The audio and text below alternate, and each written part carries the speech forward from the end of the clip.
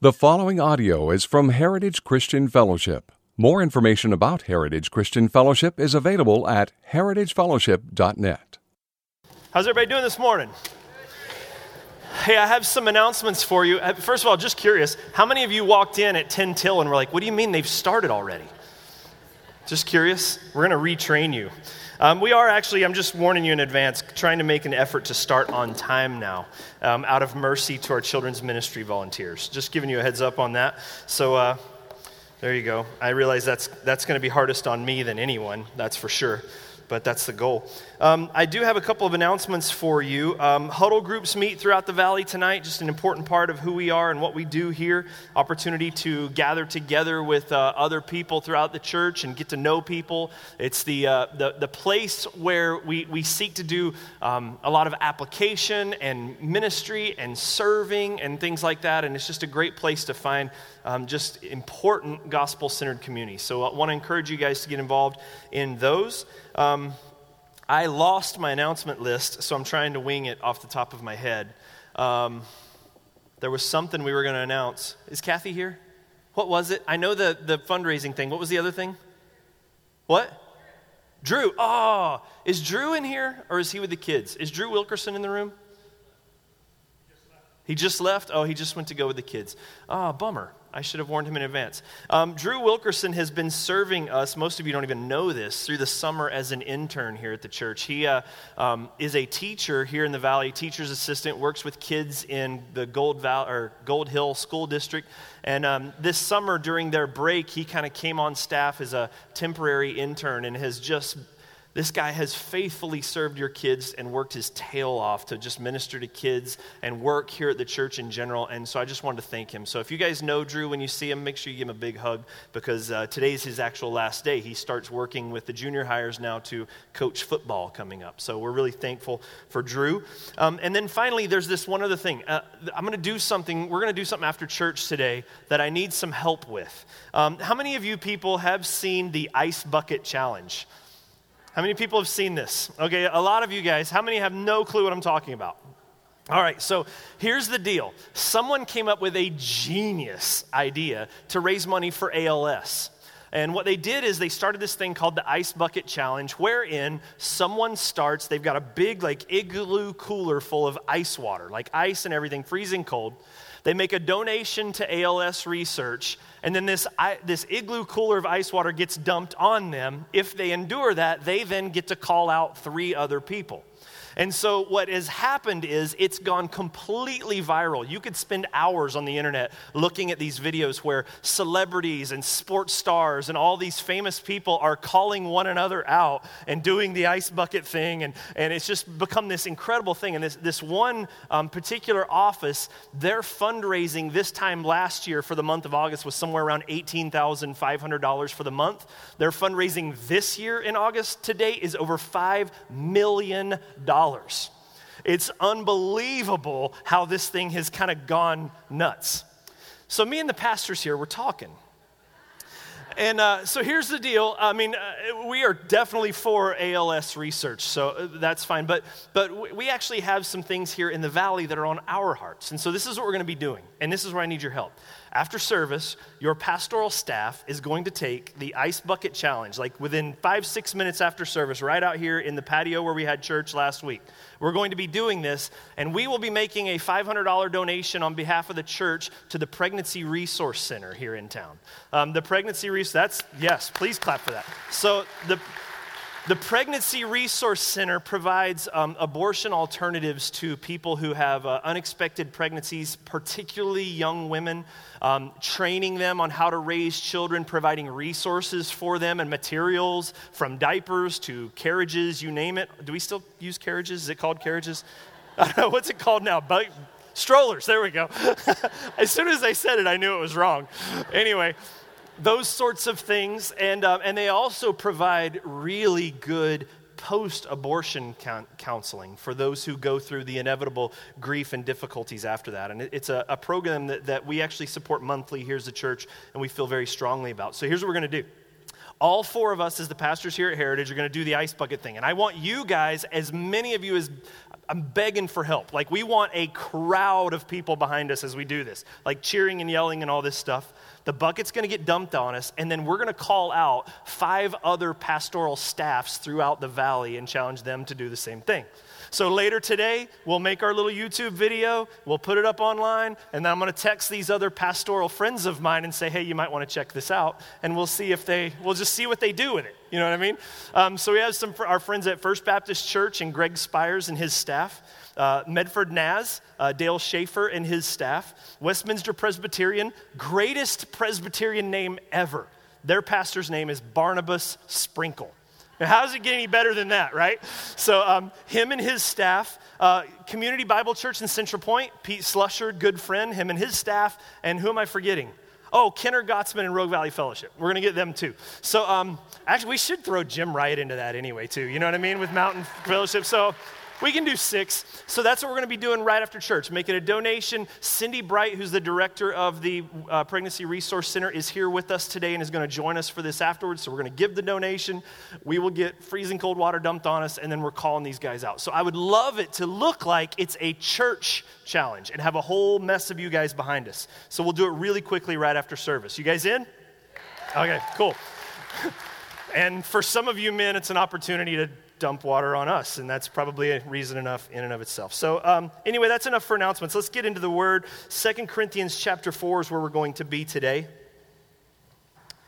And today we are going to cover not much territory, one verse.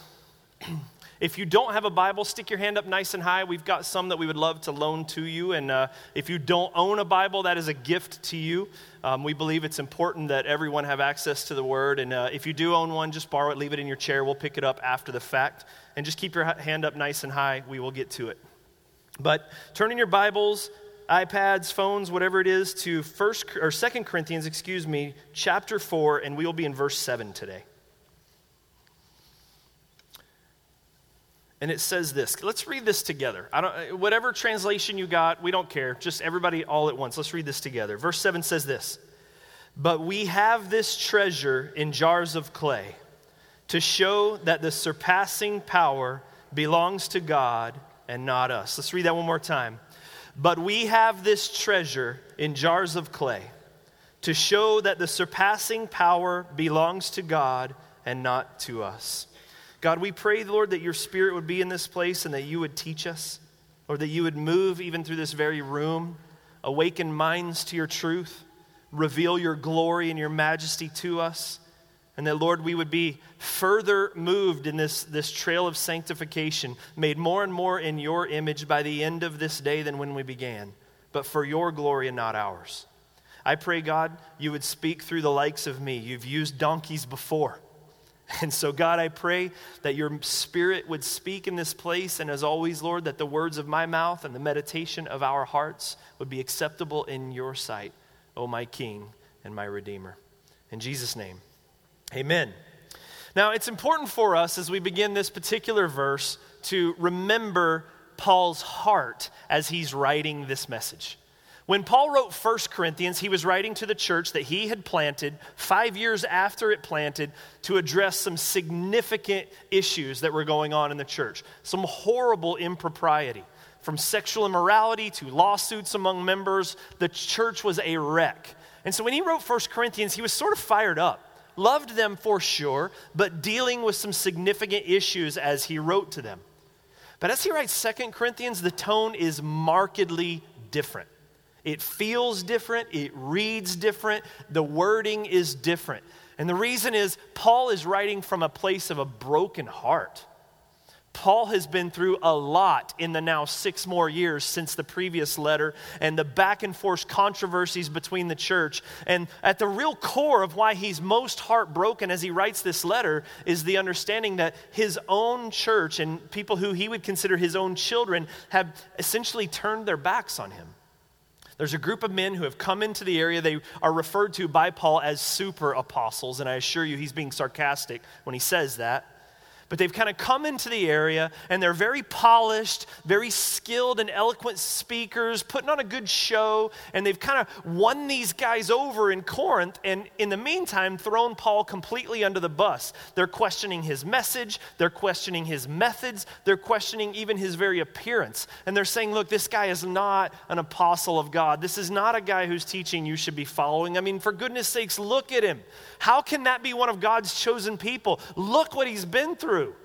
If God loved him and honored him and was using him in this leadership role, wouldn't God stand up for the guy from time to time? His very suffering is evidence that he is not one of God's chosen followers. And so Paul, amidst a lot of other things he's dealing with when he writes this letter, he's writing back to them to defend his own ministry, his own message, and himself. And I mean, if you could just imagine, how many of you either have yourself or know people who have been through a situation where maybe a child that you raised, gave birth to, nurtured, invested in, sacrificed for, but then as the years go on and they grow older, things get in the way, rebellion ensues, and they reject you, turn against you, push away from you, don't want anything to do with you, and you find that this one that you had given your life for has turned their back on you. We know people that have gone through this, or some of us have been through it on one end or the other ourselves. And this is what Paul's dealing with. He writes to them in Corinthians, in 1 Corinthians, he said, you don't have many spiritual fathers. In other words, he's saying, look, I gave birth to you guys. I love you guys. I've given my heart and soul. I am desperately in love with you. And yet, these peddlers of a different gospel come into town and start throwing Paul into the bus, and the people are chomping at the bit to believe it. And so Paul writes a tear-stained letter, a letter written from pain and difficulty, where he is, against his own desires, really having to defend his very message. He's very discouraged. And this particular chapter, chapter 4, more than any of the others really shows this. I mean, it's bookended with a specific phrase. Verse 1 of chapter 4 starts by saying, we do not lose heart. And then you come back to verse 16 of chapter 4 as his little concluding paragraph, if you will, of this chapter. And he says, so we do not lose heart. And the reason Paul writes that seems obvious, but is worth repeating and understanding. He's saying we don't lose heart because there's a lot of opportunity and reasons to lose heart. There is plenty of opportunity for discouragement. I mean, for one thing, just the reality that we live in a broken, fallen world. This world is not the world that is designed to be. And you don't have to watch more than 5-10 minutes of the national news to understand that, especially in this day and age, right? Our Christian brothers and sisters are being slaughtered in Iraq right now. I read an article by a man, and you should look this guy up and read some of his journals he's been writing, but he's the, what's the phrase? The cardinal or the bishop, or it's one of the more denominational faiths. Oh, I cannot remember his name, but in Iraq is writing these articles about the ministry he's doing for Christianity in the Iraqi nation, and then what's happening as ISIS moves in. And it was heartbreaking because one week he's telling the story about how in the midst of all this stuff, he's baptizing people into the faith, and the gospel's going forth, and people are being saved. And he talked about one kid in particular who gets baptized and gives his life to Jesus, and the next week he's writing about the fact that very same kid was literally cut in half by Arabs. It's an awful situation going on there. We live in a broken world, and we have disease and illness, mental illness and discouragement and sadness and sickness and all of these things, wars and violence, Ferguson, for goodness sakes, and the heartache going on there. There's a lot of opportunity just looking at that for discouragement. But look, you don't have to look even outside the ministry or the church walls or the church family walls. I mean, we can have this perception, and really Christianity around the 80s or so did a lot of this. We need to put on this perception that says that, yes, the world is broken and all this is going on, but here within the church, everything's fine. And we're not struggling with nothing, and so we kind of had that happy Jesus season where we just kind of put on the smiley faces, and no matter what's going on, you would ask people, how you doing? And they would say, fine. We talked about this last week. Fine? Didn't you get your leg bit off by a shark yesterday, lost your job, and your wife left you all at once? Yeah, but Jesus is good. And you're like, you are faking it. Jesus is good, but you are faking it. And there's sort of this perception, and we felt like the leaders of the church in those areas and those specific streams or denominations felt like it was important for Christians to portray constant joy no matter what's going on, and we can't admit struggles or difficulties because that will take away from the perception in the world around us that Jesus is able to conquer the difficulties that we face. And we want people to feel like if they come to Jesus that he's the answer. And he is the ultimate answer. He's going to deal with sin. He's going to deal with death, all of those things. But the reality is that following Jesus in actuality in the broken world we live in now often sets you up for more opportunity for discouragement and difficulty because now you've just put on the uniform of the army that is against the powers and principalities of the world that we live in. You are now the world's enemy. And I'm not talking about just even people. I'm talking about the powers. Satan himself, who Paul himself describes him as the Lord of this earth. That he's the one who now, as you choose to follow Jesus and to glorify God, what you're saying is I want to manifest Jesus in the world today. I want to live like Jesus. I want to treat others like Jesus did. I want to be as much as I can within my frailty like Jesus. And I want the Holy Spirit to lead me in these things. Well, you just became an absolute target for the enemy. And so following Jesus doesn't mean you have less opportunity for discouragement. It actually gives you more opportunity for discouragement. I mean, I have absolutely found this to be the case. I mean, we can look at Christian leaders, and it can look like everything's all together and everything's working out, but in reality, man, everyone struggles. Everyone suffers with stuff. And I have found opportunity for discouragement around every corner since I've been pastoring. And that's in spite of great successes and amazing things that the Lord is doing. I mean, here in our church, there are awesome stories and awesome things that are going on, and it's been an awesome season, and yet, and Satan still comes at me with opportunities for discouragement all the time, or I bring them on to myself. I'll give you some examples. One of them, since day one at Heritage, has been worship for me. Worship has been a source of discouragement, which is weird. Because isn't worship supposed to be something that is encouraging as we turn our eyes to Jesus, right?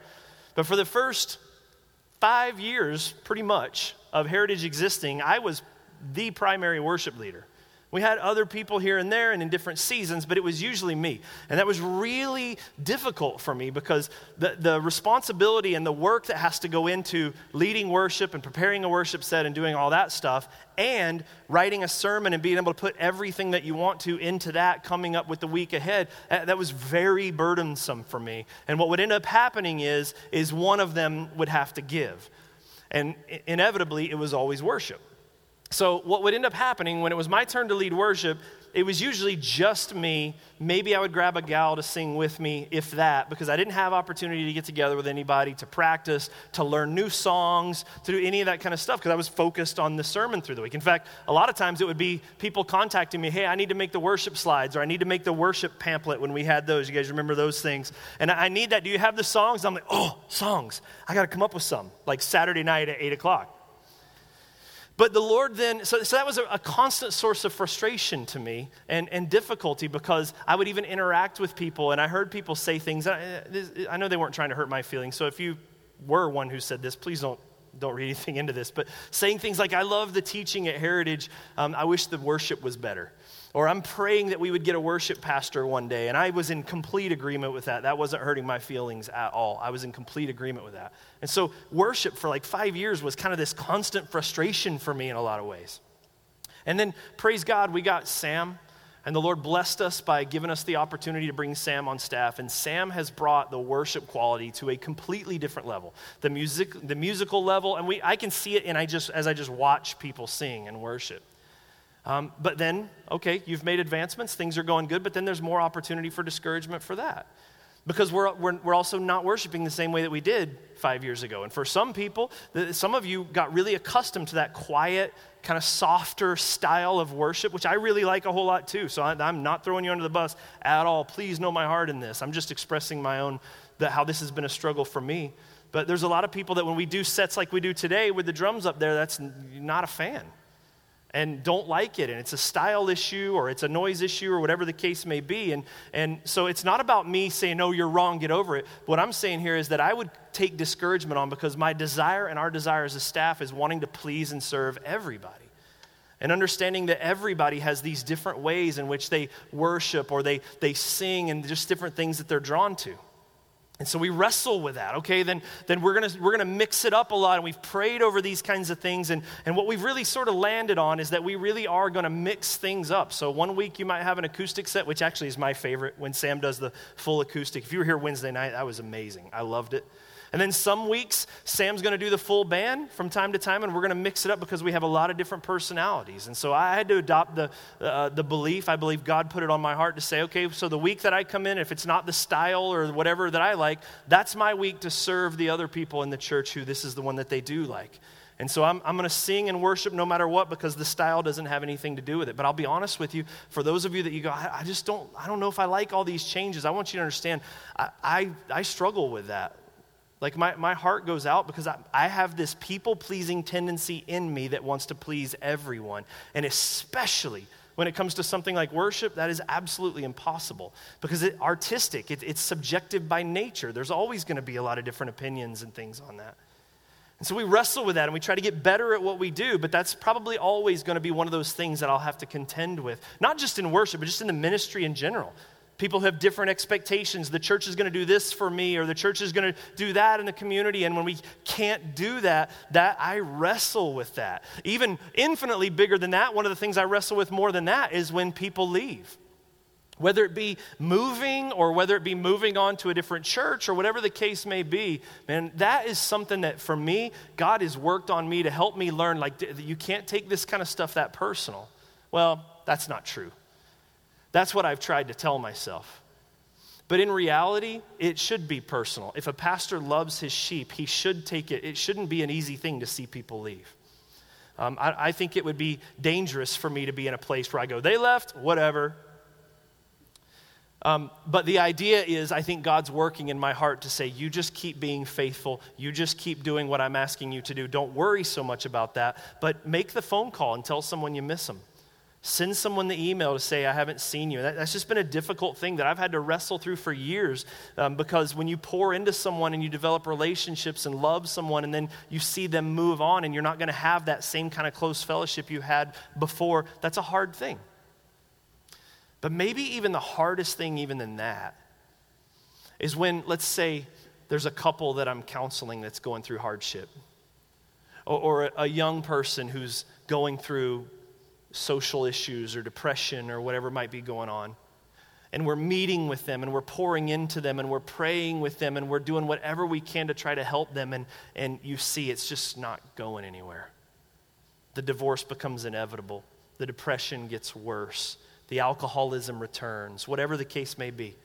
I'll tell you guys, the number of times those sorts of things have come up and I have landed on my knees and fell so prey to discouragement and Satan's voice that's saying, see, you don't know what you're doing, Jeff. You're not helping them. You don't have the answers. If they had someone who actually knew what to do, maybe this wouldn't be happening. And if any pastor tells you they haven't thought that before, they're Superman or they are lying.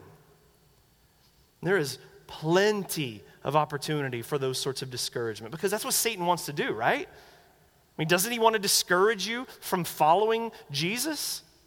And doesn't he want to make you think that doing what God puts in your heart, that giving the counsel of the Bible to other people is a waste of time or doesn't work? Isn't that what Satan does? We talked about it last week, how Satan wants to undermine the Word of God.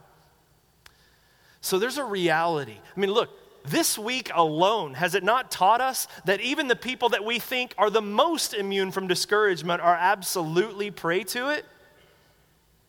As we lost an icon in our entertainment industry who was known for laughing and joy and jovial, just over-the-top happiness, and then to find out he was horribly, horribly depressed and discouraged to the point that he would take his own life. It doesn't matter who you are. Somehow we think depression and discouragement and those things only comes for the weak. It is not true. I mean, if Paul's not enough example for you, even the world leaders that we face, Winston Churchill, one of the greatest leaders in the history of the world, faced horrible discouragement and opposition. Early on in his time there in politics in Europe, he recognized the growing threat of Nazi Germany and what Hitler was planning well before a lot of other people did. And so when he started building up the military and started doing a lot of things over there in the face of this growing threat, a lot of people didn't believe him, and there was a huge opposition party that grew in response, and he was hated in many places. In fact, there's a story where he was about to give a speech at one place, and as he was about to give the speech, the woman who was there to introduce him said, "Aren't you excited, this huge crowd that's gathered out here to worship or to hear your speech?" And he goes, "Well, at first I was, and then it occurred to me, if this was my public hanging, the crowd would be twice as big." And really my favorite story regarding him with this, there was a playwright you guys know of, George Bernard Shaw, around the same time. And there in London, he had a play that was opening. It was going to be opening night, first showing for this particular play. And he was opposed to Churchill and his programs and policies. And so he famously put 2 tickets to opening night for his play coming up on a Friday night, put 2 tickets in an envelope, wrote a letter, and sent it to Churchill. And it said, "Hey, I've got a play showing up in town coming up soon. I would love for you to come join us Friday night on opening night. Here's 2 tickets. Bring a friend if you have one." Well, Churchill, he's no pushover, right? So he responded. He said, "Man, I would love to be able to join you for that play. I really want to do it. The problem is I got something going on Friday night and I can't make it. So I'm sending you these 2 tickets back. If you could send me 2 to the second night showing, that would be great. I'd love to come see it on its second night, if there is one." Churchill was the man. But we all don't respond as wittily as Churchill. A lot of times when the arrows come, we don't have a witty response. And a lot of times when the opposition or the discouragement or the depression comes, we can actually feel completely alone. We can feel like, what's the point of all this? I'm failing. It's all going bad. This is not going to work. This is a crash landing. What am I going to do? So please remember, when Paul writes 2 Corinthians, this is the kind of discouragement that he was prone to, that he was being attacked with. This and worse. I mean, he says literally, we despaired of life itself. We wanted to die. Great leader, Christian leader, the Apostle Paul, to live as Christ, to die as gain, looks like the man, no way. And he would say, but in reality, man, deep in, I wanted to die.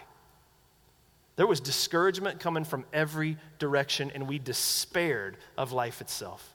That's the heart when Paul writes this. And so chapter 4 is maybe the most emotion-packed chapters of all of these in this emotional letter. And he bookends it with, we don't lose hope. And then at the end of the chapter, we don't lose hope. Why do you think he was saying that? I think for one thing, he was probably preaching to himself. Any good preacher knows he's got to preach the stuff that the Lord is teaching him first. And he says we in here for a purpose. We don't lose hope. We've got lots of opportunity, but we don't lose hope. And maybe even in the letter, he's reminding himself over and over, we don't lose hope. But then nestled right in the middle of chapter 4, in the core of this particular chapter, is one of the most famous and well-known verses in the entire Bible, where in verse 7 he says, but. Now, when I grew up in the Baptist church, we had this pastor that was often oblivious to the things that he was saying. And I can remember one time him teaching through this, and he would come to a verse like this, and he would say, there's all this stuff and difficulty and struggling, but we have, and he would pause and he would go, I love the buts of the Bible. And I would go, I was a junior high kid. But when he puts this in here, this is on purpose. It makes it stand out in contrast to the rest of the things he's talking about. And so when he talks about the difficulties of ministry and the call that we're there, we're not to dilute the word. We're not to peddle the word. We're not to fall into the prey of all of these different things going on. And we're ministering in a world where they have been blinded by Satan. And we have all of this opportunity for discouragement. But we have this treasure in jars of clay to show that the surpassing power belongs to God and not us. In this one verse, Paul gives us three things that we've got to know and believe, church. Especially if you're discouraged, especially if you're a leader, especially if your desire is to walk like Jesus in the world around us. Three things. And in a tip of the hat to my old Baptist pastor, I'm going to start them all with P. The prize, the place, and the purpose. Number one, the prize. Paul says, we have this treasure. The last couple of weeks, we have revisited regularly the idea of the new covenant. And as Ezekiel says, God in the new covenant places his spirit into the heart of men who put their faith in him. He places his spirit into us. The problem is we do not understand this. The very fact that we can talk about the fact that God puts his spirit inside you and I without gasping in wonder proves without a doubt we do not understand the reality of this treasure that Paul's talking about. We are too busy being distracted by all sorts of things that fall apart. But think about what he's saying. Paul is saying that in the heart of the person who repents of their sin and turns to follow Jesus Christ, he has placed his Holy Spirit.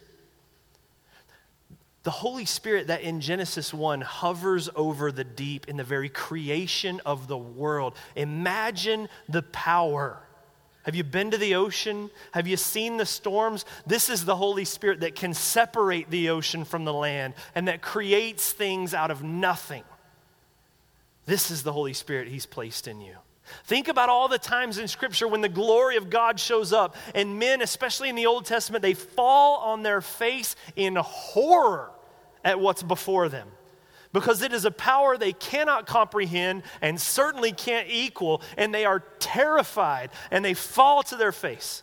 That's why so many descriptions in the Old Testament, when God shows up, you'll see it. If you look it up, you'll see descriptions of the floor. The glory of God showed up, and I saw the floor. It was like topaz. Why were you looking at the floor? Because they were scared to death to look anywhere else. That same power and spirit has been placed inside you. Think about Job. Job, who had lots of reasons to be discouraged. His family gone, his property gone, sores, suffering like we can't even possibly imagine, and for no reason at all that he's possibly aware of. And he has a lot of questions. He doesn't lose faith in God, but he has questions. I don't understand. I don't know what's going on. And at a certain point, the Spirit of God shows up after all of these questions. And it says in Job 38, the Lord answered Job out of a whirlwind and said, who is this that darkens counsel by words without knowledge?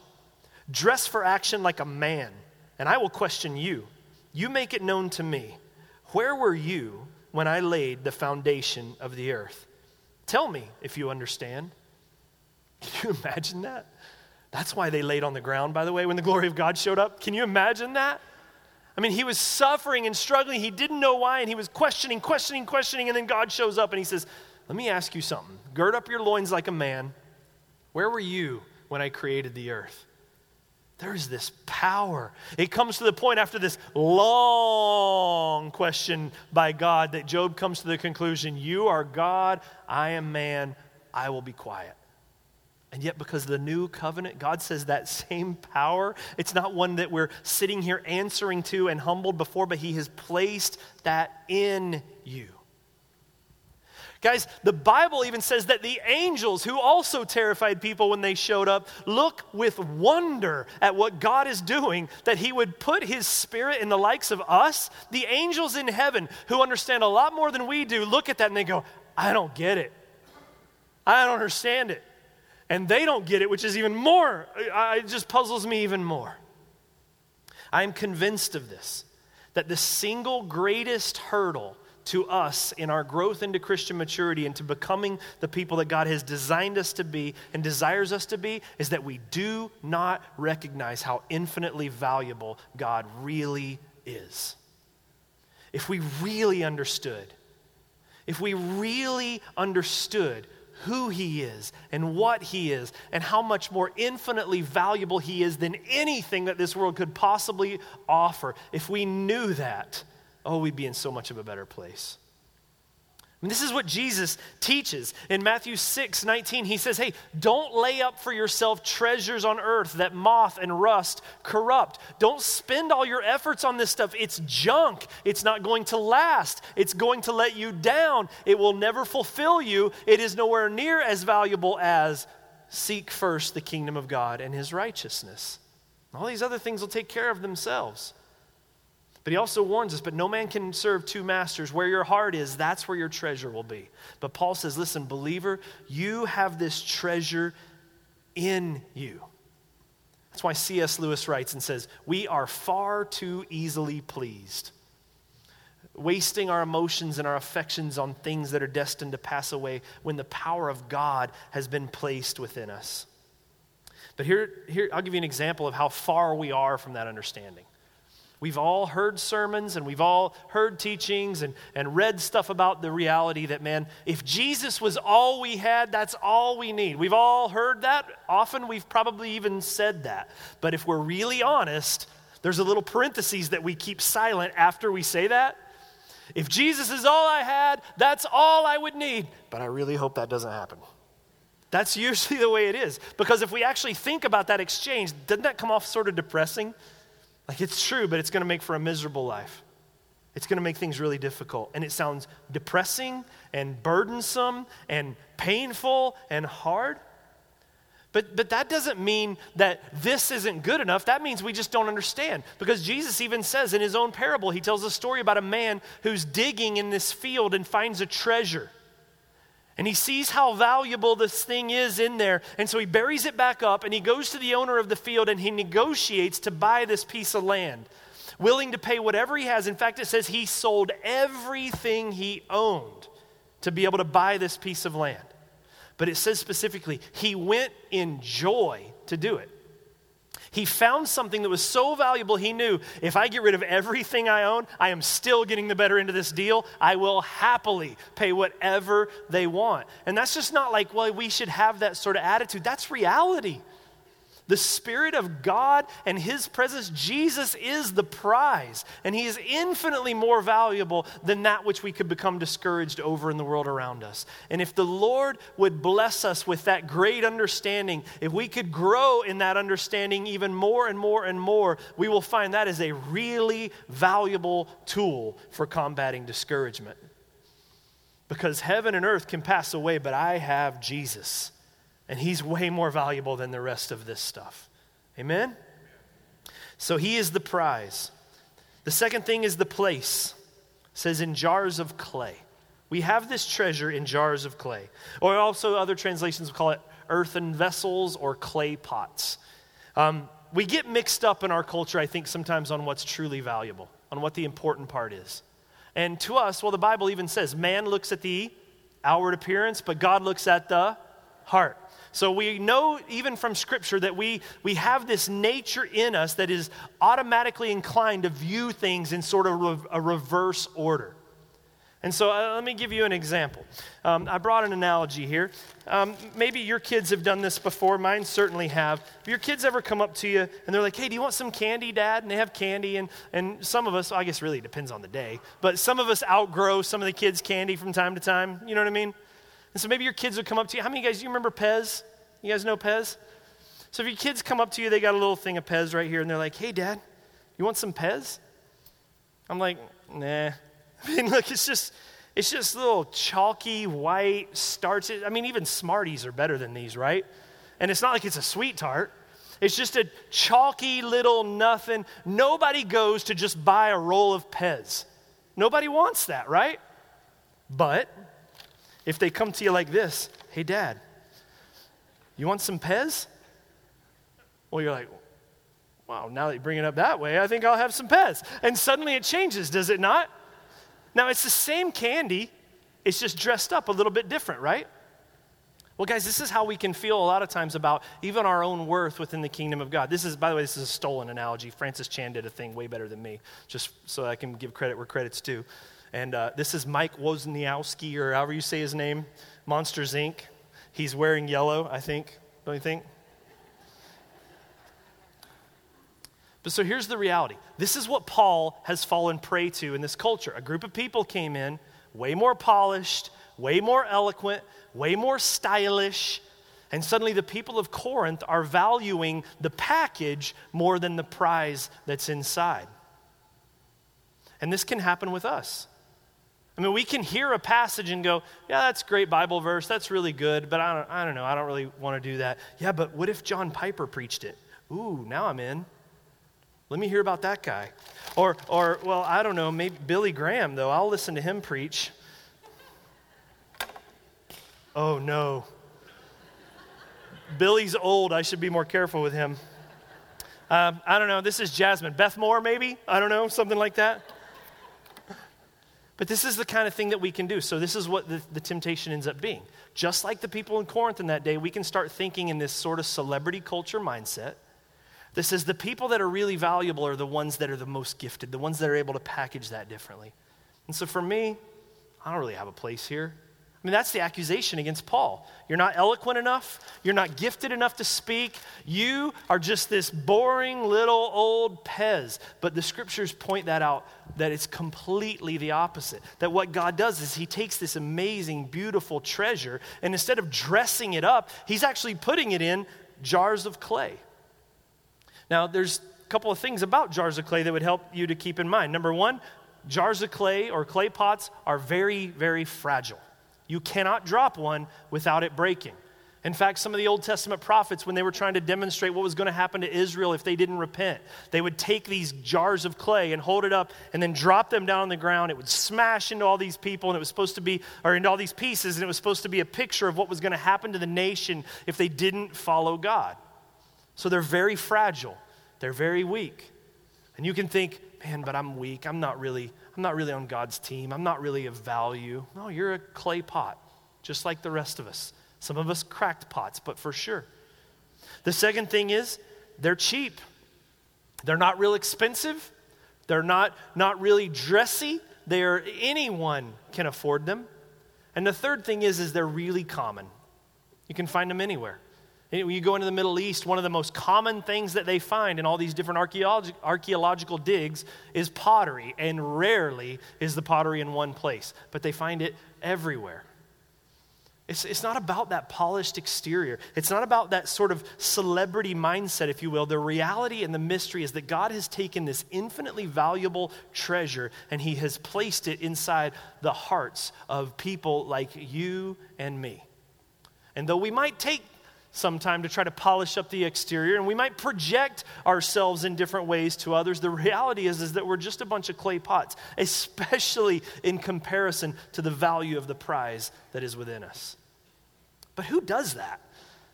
Like, who takes something that valuable and stores it in such a way? I mean, you don't take a expensive 3-4 carat diamond and put it into a plastic setting. So why would God do such a thing? Well, that leads us to the third and last one, the purpose. It says to show that the surpassing power belongs to God and not us. The power of God is far greater than we can imagine. It's been placed within those of you who have chosen to repent from your sin and follow Jesus, to be his disciples. And the power of God is far more than anything you or I can muster. Look, God's not a glory hog. It's not about, I'm going to talk trash about you and make myself look good. That's why you're just a bunch of clay pots and I'm the treasure. No, the idea is even found in the very word. It says the surpassing power. That means 3 different things, surpassing power. Number 1, it means immeasurable. The power of God is absolutely immeasurable. His strength, his might, his wisdom cannot be calculated. Number 2, surpassing means to go beyond. So let me ask you, what is it that's causing you discouragement? What is it that is causing you anger or frustration or pain, whatever it is, from disease to opposition to whatever the case may be, what is it that's causing you discouragement? The power of God far surpasses that. It goes beyond. You and I do not within ourselves have the power to go beyond all the troubles that face us. But God, his power is limitless. It is immeasurable. It goes beyond anything that we could possibly be facing. And then the last one actually is this. It's kind of surprising. It's violent. The word surpassing can often also be translated violent. You know, that doesn't sound very godly. I don't know if you should use that one. I'll tell you what. There is coming a day when the root of sin and death that has so easily beset us and discouraged us and caused us pain, it will be dealt with by God's power violently. And that's good news. There is a day when the things that weigh us down, when the opposition, Satan himself, the sin that has caused so much disease and so much heartache and relational problems and unemployment and starvation and children being hacked in half in Iraq, that will be dealt with once and for all in a violent way by the power of Jesus Christ. He came humble the first time. He comes on a horse with a sword next time. And that's good news. While it breaks our heart for those that are on the wrong side of that, and while it should motivate us to want to share the gospel of Jesus to all who do not know, aren't you glad sin doesn't win? Aren't you glad cancer doesn't win? Aren't you glad that God's power far surpasses anything? Are you an addict? That's powerful. But God's power far surpasses that. And there will come a day when that source of addiction, the spirit behind that, will be dealt with violently, and you will be set free. Are you struggling with cancer? Its days are numbered. Are you struggling with sin? Are there relational issues? Are you just hurting? Are you old? He's going to talk soon about the fact that our outer bodies are wasting away. And let's face it, people, I'm noticing this. I'm in my 40s now. And, you notice you start to get hurt and it hurts forever now.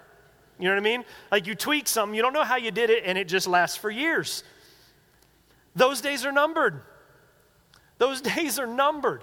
We will no longer have to look on with the youth with envy because our wasting away bodies will be restored by the power, grace, and mercy of Jesus Christ.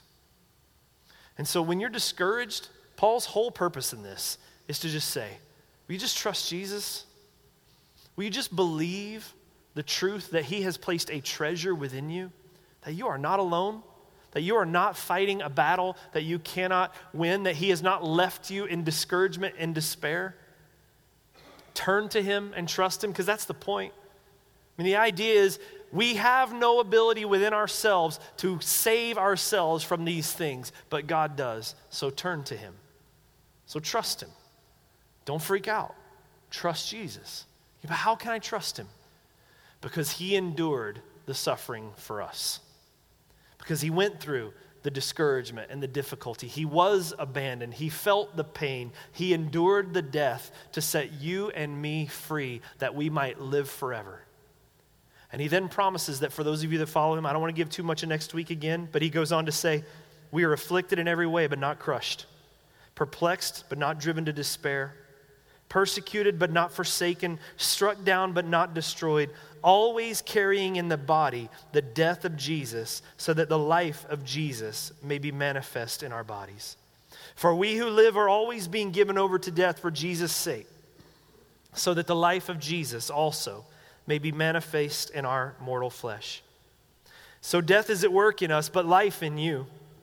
And since we have the same spirit of faith according to what has been written, I believed and I spoke. We also believe, and so we also speak, knowing that he who raised the Lord Jesus will raise us also with Jesus and will bring us into his presence.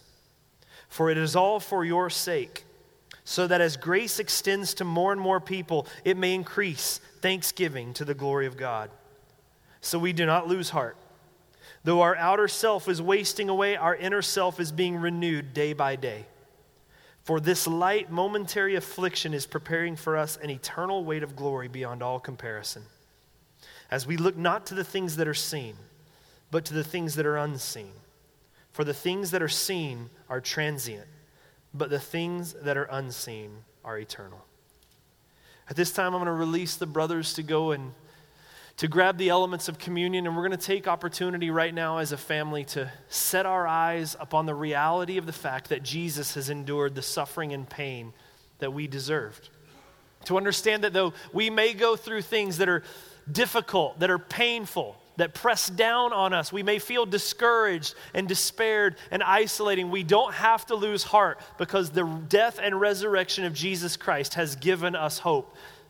And while we may still have problems we're dealing with in life here today, our greatest problem has been dealt with and the victory is absolutely assured. Amen? No, like you mean that. The victory is absolutely assured. And so that is a good thing. So God, we come before you, Lord, in worshipful adoration and grateful thanksgiving. Lord, in our weakness, when things get tough, we want so much to buckle or to turn and run. And Lord, we know that you are fully human. Your word even describes, Lord, how that same pressure came upon you, but much more than we can possibly imagine. And yet you endured. For the joy set before you, you endured the pain of the cross to save clay pots, sinners, wretches like us. So God, as we just take opportunity even right now to turn our eyes towards you, will you encourage people in this room, Lord, who are discouraged?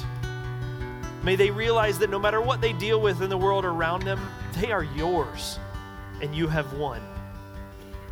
Lord, will you help us to realize the truth and the majesty and the mystery of your Spirit within us?